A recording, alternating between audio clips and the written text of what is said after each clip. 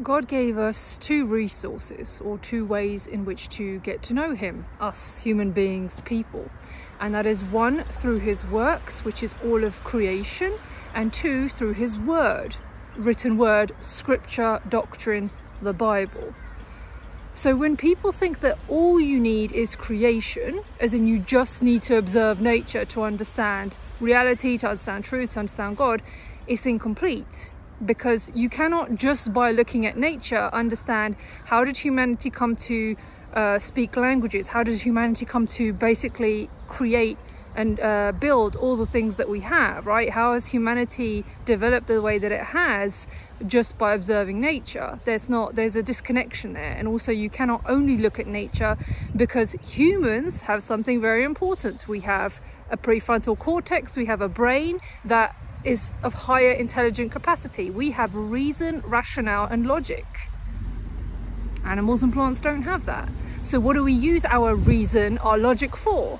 To read, to study, to learn, to get to know truth through God's word. And that's why knowledge is what allows us to understand and gain the wisdom of all of creation and get to know God more. You need the knowledge. You can't, for example, claim morality is objective and there's a standard for morality without understanding the knowledge of it. You can't just, look at a tree or look at the ocean and say, well, it's obvious that, morality is a standard set by the Creator because, the tree in the ocean shows us that you shouldn't kill people, you shouldn't lie to people. Do you see how it doesn't correlate? Humans specifically require the word of God as well. And it's important because there are many, many religions and schools of thought that think that you don't need any knowledge. You should just actually empty your mind completely. You should do nothing. You should be nothing. And you should just sort of, sit there and lose yourself, literally lose your mind. But that's actually, not only is it dangerous, it's not right. God never intended that you lose your mind or stop thinking, right?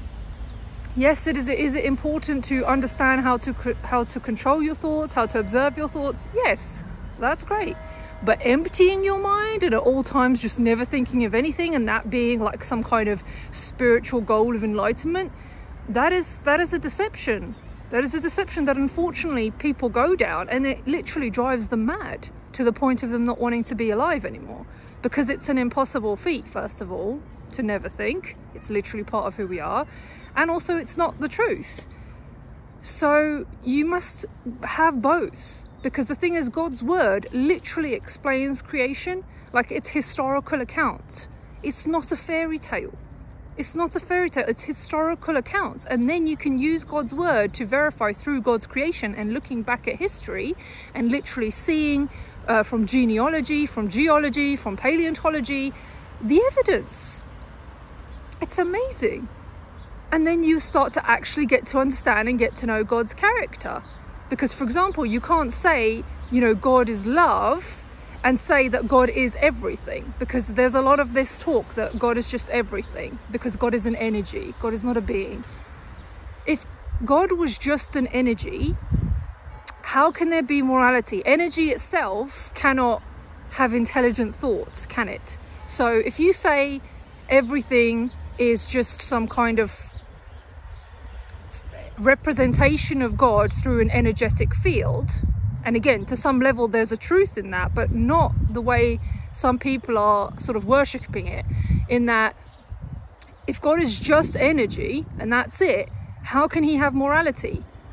Why would there be a right or wrong? Then you're actually promoting some of the Eastern traditions, for example, that there is no right and wrong, there is no black and white, everything is just energy, in the sense that it's all meant to be.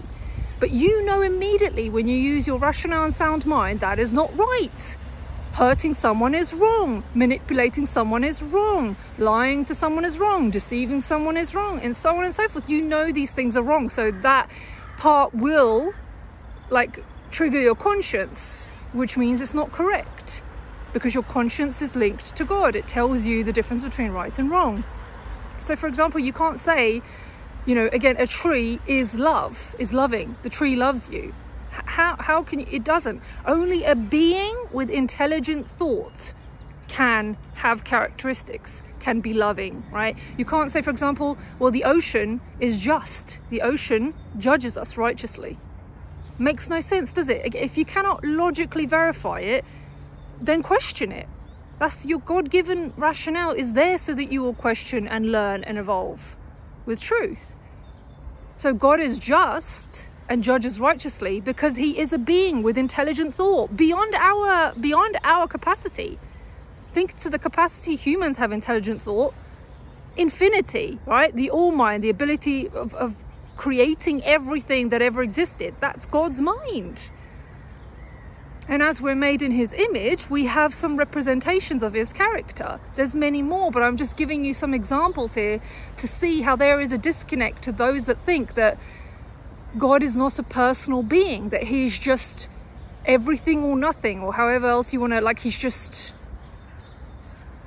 I don't even, like, you know, you can't, it doesn't match, it doesn't work. And it's a very important distinction to make. God made all of creation so that humans will realize, like, wow, look how, for example, now in spring, look how the plants know perfectly at what time to start budding, to create fruit that at an exact point in time becomes perfectly edible because it goes from sour to sweet.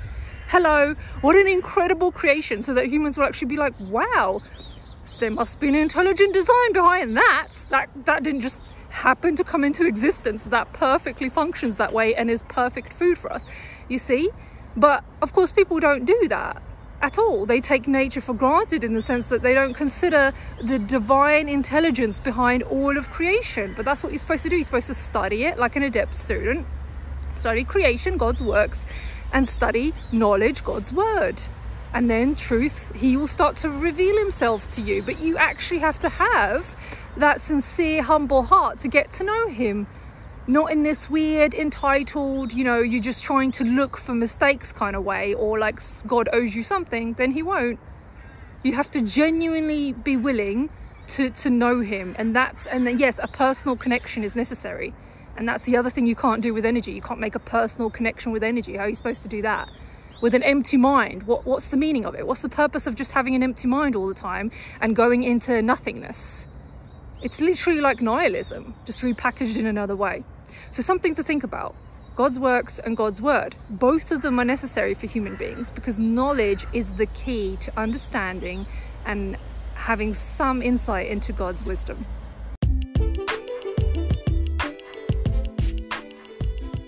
Hello to each and every single one of you that show up from all around the world every single day to listen to your dose of wisdom at the Living From Within podcast.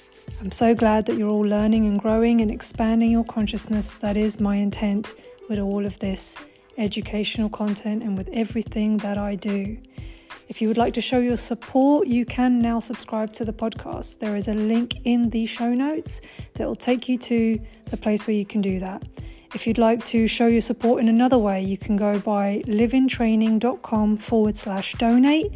Or if you would like to, and you're ready to expand your consciousness and learn deeper and actually be on the path of conscious growth in a dedicated way, in the path of service to truth and the Creator, then you can check out one of my online courses at livintraining.com. Again, links are in the show notes as well below. For now, remember that the wisdom you seek is within. You are the leader of your life. Do not blindly believe anyone, and always listen to your own discernment and use your free will in any given moment. Till next time.